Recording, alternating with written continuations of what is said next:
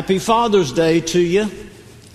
My goodness, my kids are grown and live out of state, far too far away. We kid them from time to time, really kind of only half joking, because we had a lot of fun with our kids growing up. So we'll say we thought you enjoyed our company, but then you've moved to the other sides of the country. What does that say about us?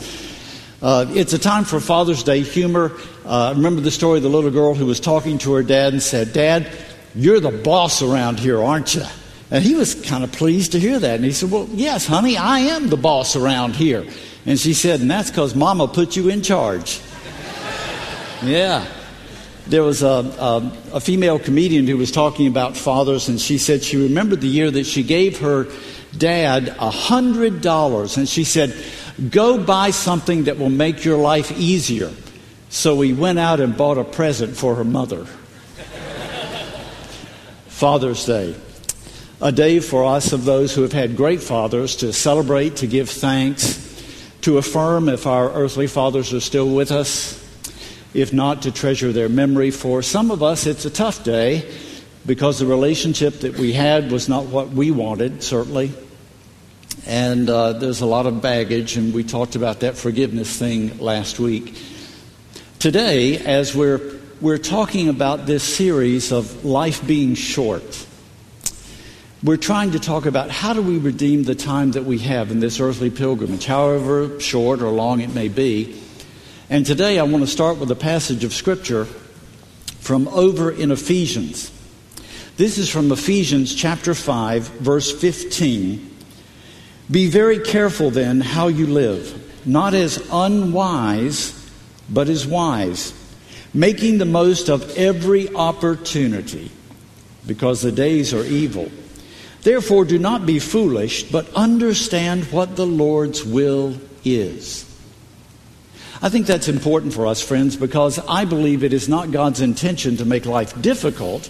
I think it is God's intention to make life blessed. But in doing so, there are certain things that we need to align ourselves with as we make this earthly journey. And one of those things is being very clear about moral decisions, moral issues, and how we're going to align ourselves with God's teaching about that. Because, in fact, there are pathways that lead to great blessing that God wants to pour out on our lives. There are other paths that may seem good to us that are fraught with danger. I'm going to start with this little video you're going to see. This is from a young adult staff member. The video is not. It's a replica of the video that he showed me a few years ago of when he was in Colorado, on a mountain range and a particular ridge called Knife's Edge.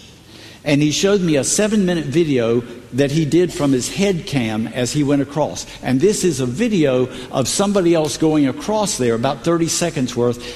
We're going to start showing it right now, and I'm going to tell you a couple of things about it.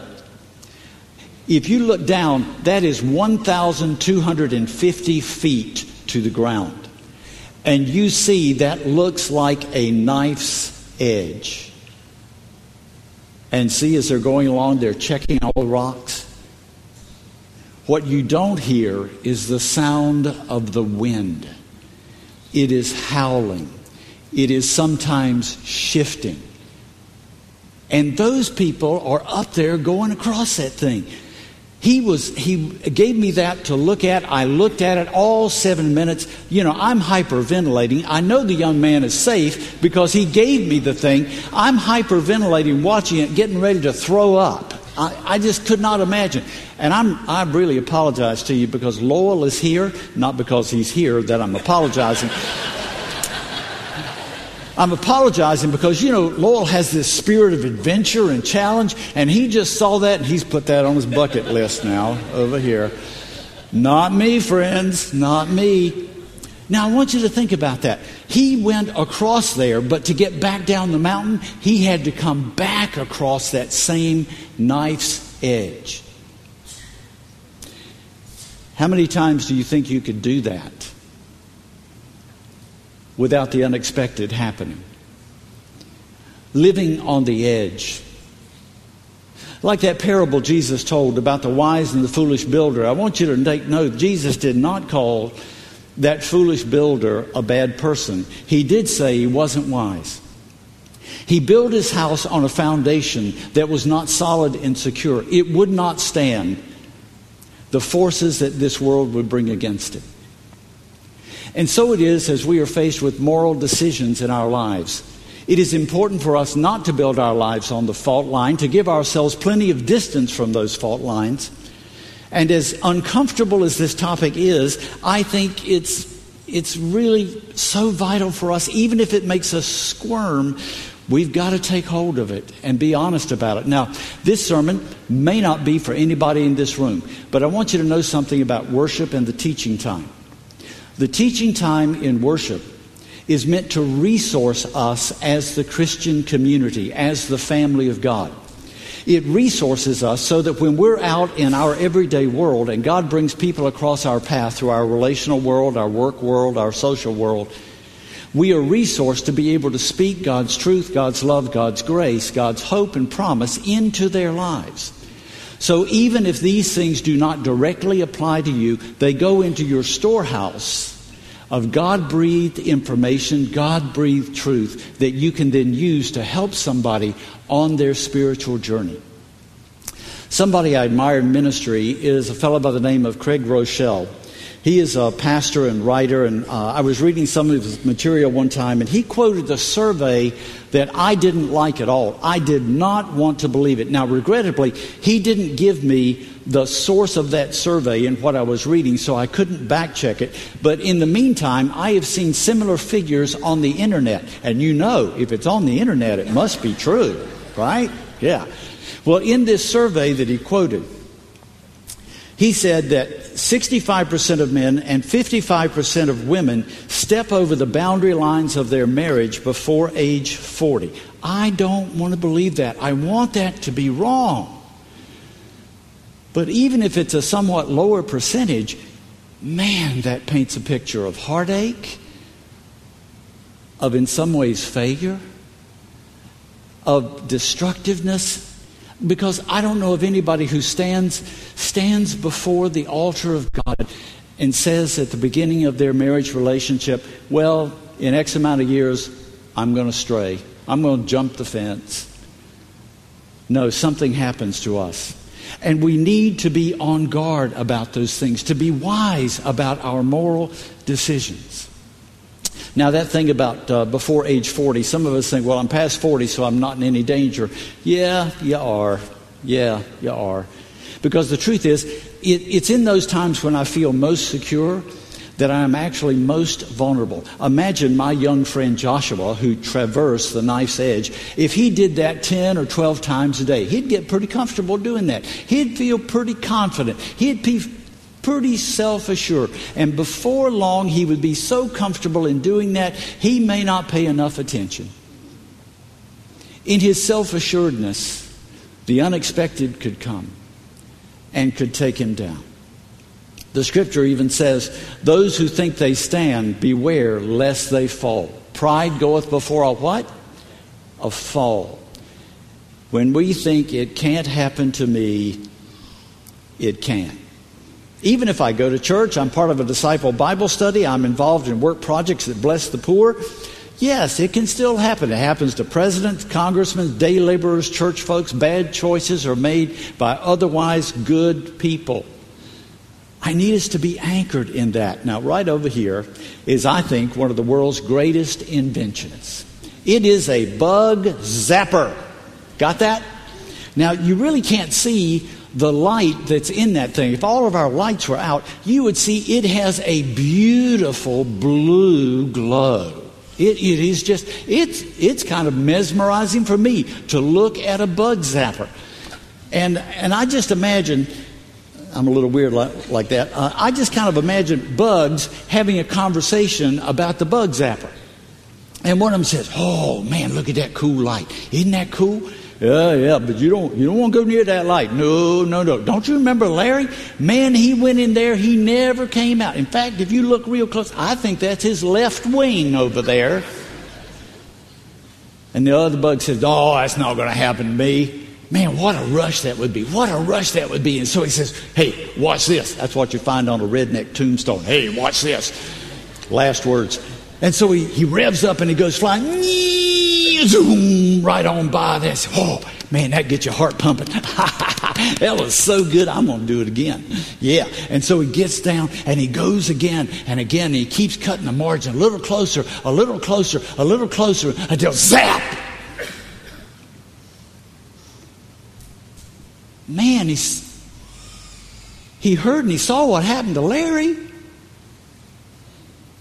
But no, it won't happen to me. No margin, no boundaries. I'm a fly fisherman. I don't know that I'm any good at it, but I do catch fish. And one of the things when I started fly fishing was I knew I'd probably run into snakes. You know, snakes like water, and you know, you're tromping through the woods and all that. And I had lived for the longest time with the understanding that a snake could strike about 1/3 of its total body length. 1/3 of its total body length. And so I decided to check that out. And I did a little research, and I was wrong. I found out that the average snake can strike up to 1/2 to 3/4 of its body length. All those years I thought I had a good margin, a good boundary. Boy, was I foolish. So I planted in my head, okay, now think about that. If you're out there, that snake that you see could strike 1/2 to 3/4 of its body length. Okay, I don't carry a tape measure. How am I going to know how long he is to figure out that equation? And secondly, what if that's an above average snake? What if at Snaky University, he not only lettered in long-distance striking, but he set the school record? Friends, I wish those temptations, I wish those decisions would come clearly marked so that we could see them. But they don't. They come subtly, innocently. I had a dear friend who was a mentor to me in nonprofit work. This was before God finally got God's way and got me in ordained ministry. And this was a nonprofit agency that he had started, and it was great with kids. They did sports programs for kids. He was a charismatic kind of guy. He really did great work. And as you know, in a nonprofit organization, you got to have a lot of volunteers. You don't have enough paid staff, so you got to have lots and lots of volunteers. And there was this woman there, and she was a great volunteer. She was a school principal, an elementary school principal. She believed in the goals of this nonprofit, and together they had a lot of horsepower. He had a beautiful family, she had a beautiful family, but they were spending lots of time together, and they were doing good work, and kids' lives were being impacted for good. But instead of staying on track with the agenda, they developed an emotional attachment over time. And that emotional attachment got stronger and stronger and stronger, and the margins were reduced and reduced until lines were crossed, decisions were made. And there was a terrible price to pay. Personally, professionally, organizationally. That nonprofit, fledgling as it was, almost folded because of their unwise decisions. Friends, you don't have to be a bad person to make a foolish choice. It's a story as old as the Bible. Old as the Bible. There's David. David, that shepherd boy we all know, the 23rd Psalm kind of David, killing Goliath with that sling. David grew up to be the king, David. And the scripture tells us that one year, during the season when the kings go out to war. Now that's another way of saying it's kind of in the time of year where marauding armies are apt to encroach the boundaries, steal crops and things like that. And the king's responsibility was for the safety, stability, and security of the kingdom. So David, as the king, should be out there riding patrol with his troops, being sure that the country was safe. But the text says he was in his palace. He wasn't staying focused on his responsibilities. And he goes out to his veranda, and as he's overlooking the capital city, he looks down, because it's a high and lifted place, he looks down and he sees a young woman taking a bath on the rooftop. Now, friends, that wasn't an out-of-the-way thing. That was something that was done then. But instead of averting his eyes, instead of turning his back and going back in the palace, he lingers. He lingers. Now, I'm going to hit the pause button. I'm going to say something I really want you to remember. I want you to remember these three words: thoughts, attitudes, and behaviors. Our thoughts shape our attitudes, and our attitudes shape our behaviors. David watches her bathe. Now, we already know he wasn't looking after his responsibility. Something's going on with David. Maybe there's a spirit of discontent in his life. Maybe he's bored. Maybe he's wondering if this stuff is just even worth it anymore. But he sees something that interests him, something that gives him a little rush.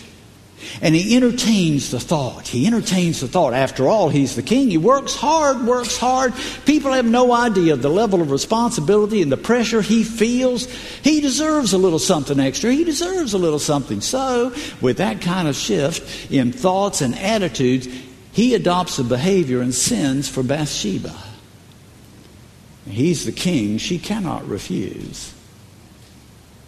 And she comes, and boundary lines are crossed. She ends up pregnant.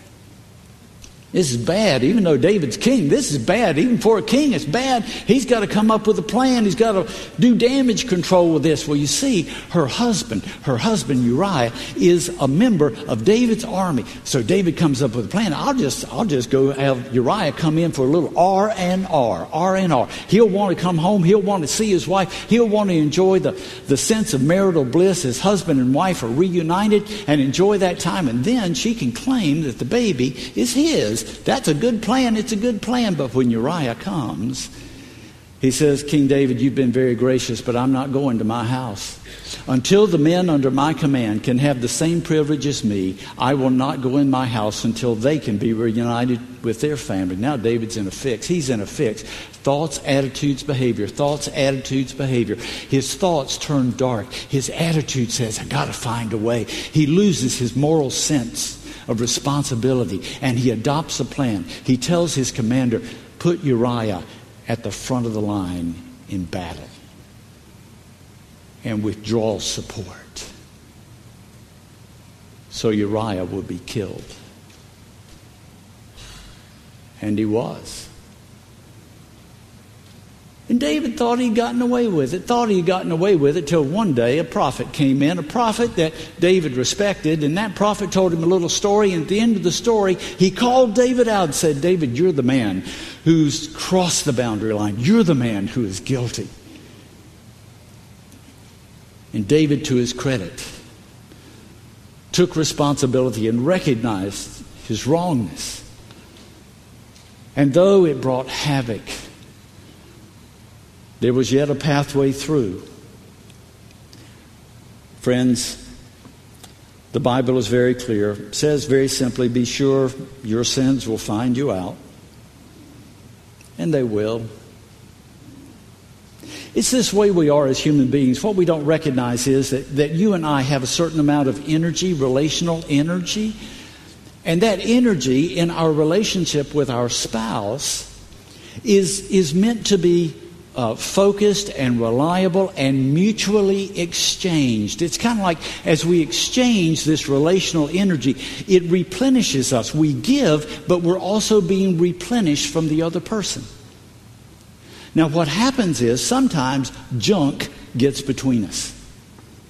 I've been married a long time, 48 years this August. My wife's sitting right out there. But she'll be the first to tell you, it is not always sweetness and light. Sometimes the relational flow between us gets interrupted because junk piles up. It does. Now here's human nature. If the junk piles up so the relational energy can't get through in an undistorted way, it leaves us with a kind of hunger. And sometimes, as we talked about a week before, sometimes we human beings, when we're not getting what we want, we withhold. that which we would give. Now here's the other danger spot. When that junk is there, when that withholding is occurring, it is weakening the life of the relationship. It is weakening the life of the relationship. If there is ever a time where even more emotional energy ought to be poured into this, to get this cleaned up, to get it cleared out, that's the time. But it's also this time when it's blocked and it's convoluted that we tend to be unsatisfied, and it's like a hunger. And that emotional energy can begin to be diverted. So there's even less available. And eventually the relationship can and often dies. And that diverted energy inappropriately is being channeled somewhere towards someone else. We are called to be wise. We are called to recognize what's going on with us. Now I want to say this, I want to say it very clearly, I want to say it very carefully. It is possible, this is for married folks, it is possible for you to feel an attraction for someone other than your spouse. It is possible, it is humanly possible, but it is totally unwise for you to pursue it.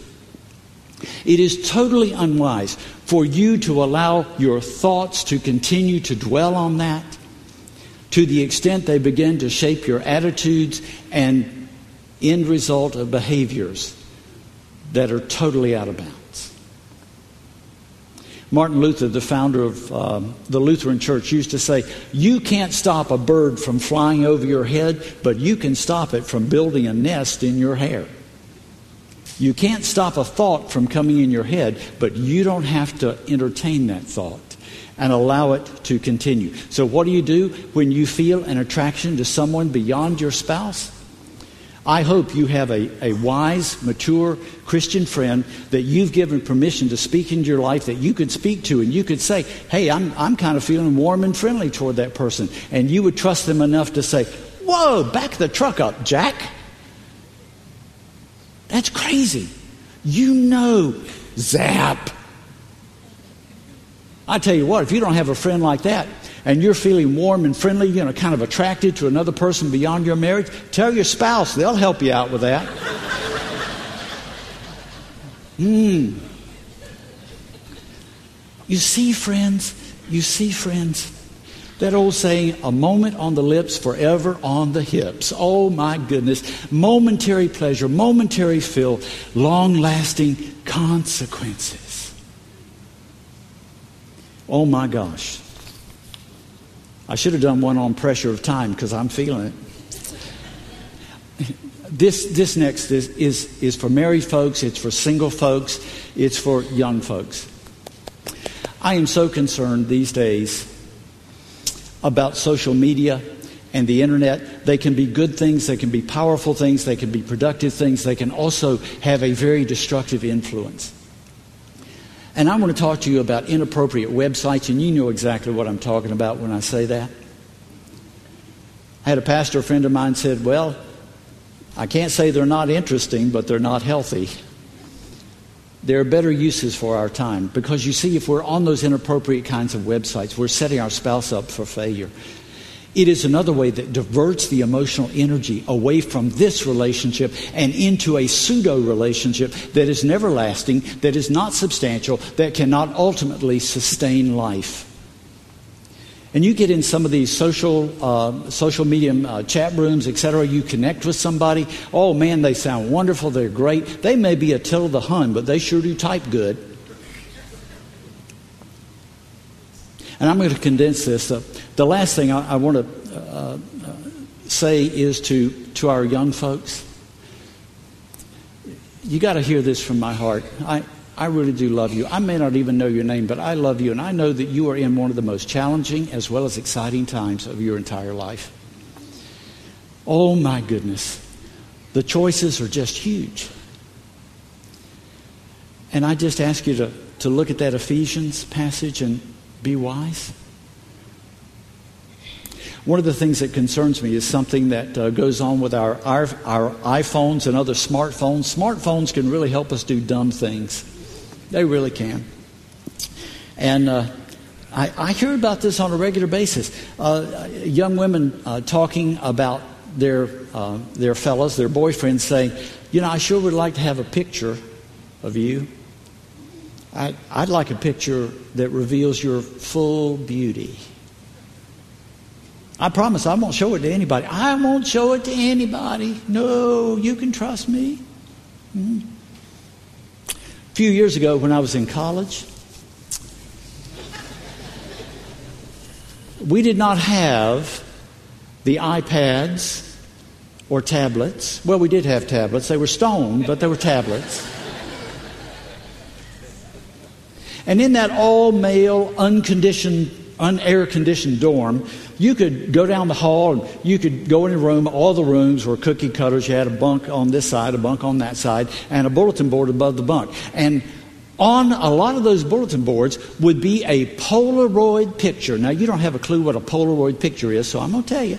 A Polaroid picture was magic. It was magic. You see, you took this camera, you took a picture, and then you pulled a tab, and out came a layered piece of paper. And when you pulled the top layer of paper off, a picture would develop before your eyes. It was amazing, amazing. And on those bulletin boards, I would see pictures of guys' girlfriends in their full beauty, pictures that their boyfriends had said, I'll never show it to another person. You can trust me. If you loved me, you'd do that for me. These days, while a Polaroid picture had a shelf life, it would be destroyed. That was the end of it. What we do now stays there forever, forever. Young ladies, I want you to know your young man may have the best of intentions, but you also have to know he is not well practiced enough at making wise decisions on a consistent basis to be fully trusted. He is not. He may come to be. And young men, I'm not giving you a pass on this. You need to be an honorable man. You need to be a godly man who respects and protects the person with whom you are in relationship. God wants that for you. God wants you to have a good life. He wants you to have a relationship that is strong and enduring, because life's stresses and strains will be tough enough. The world acts to tear people apart. We need not to be engaged in thoughts, attitudes, and behaviors that give the world any foothold, that give them any leverage to damage our hearts and to damage our relationships. I want you to think about this one last verse of Scripture. Proverbs 3, 5, and 6. Trust in the Lord with all your heart. Lean not to your own understanding. Lean not to your own understanding, because our understanding is so often influenced by the culture. The culture says these biblical principles are old-fashioned, they're out of date, they don't make any sense. You ought to just be free to do whatever you want to do as long as it makes you feel good. Just go ahead and do it. This verse says, trust in the Lord with all your heart. Lean not to your own understanding. In all your ways acknowledge Him. In all your ways acknowledge Him, and He will direct your path. He is the trustworthy one. Because His intention toward you is good. So here's what I want to invite you to do. Some of you know right now that you've been out of bounds. Maybe you're out of bounds right now. And I want to be clear, that's not God's will for you. But I also want you to know God's intention towards you is good. The intention is not to condemn you, but to redeem and restore you. Today may be the day when you make a choice that your thoughts, attitudes, and behavior are going to take a totally different path. You ask God for cleansing. You ask God for forgiveness. And you allow yourself the grace to begin again. And as we play this last song, there may be those of you who are married or single folks or young folks who just want to kind of say, I want to re-up about this. I do want to be an honorable person. I want to respect and protect those people with whom I'm in relationship. I want to be a godly person that God can trust with a relationship that God can truly bless. If that's what you want, you can certainly make that commitment there. But if you want to just kind of seal the moment and just come forward and stand or kneel at this place and say, here I am, Lord. I do want to trust you with all my heart and lean not to my own understanding. I'm going to acknowledge you in all my ways, and I'm going to trust you to direct my path. Would you pray with me? God, you know our hearts. You know our desires. We give you these moments and pray for the power of your Holy Spirit to work among us, work within us. Reveal to us that which we need to deal with and release, repent, and the path we need to embrace. Amen.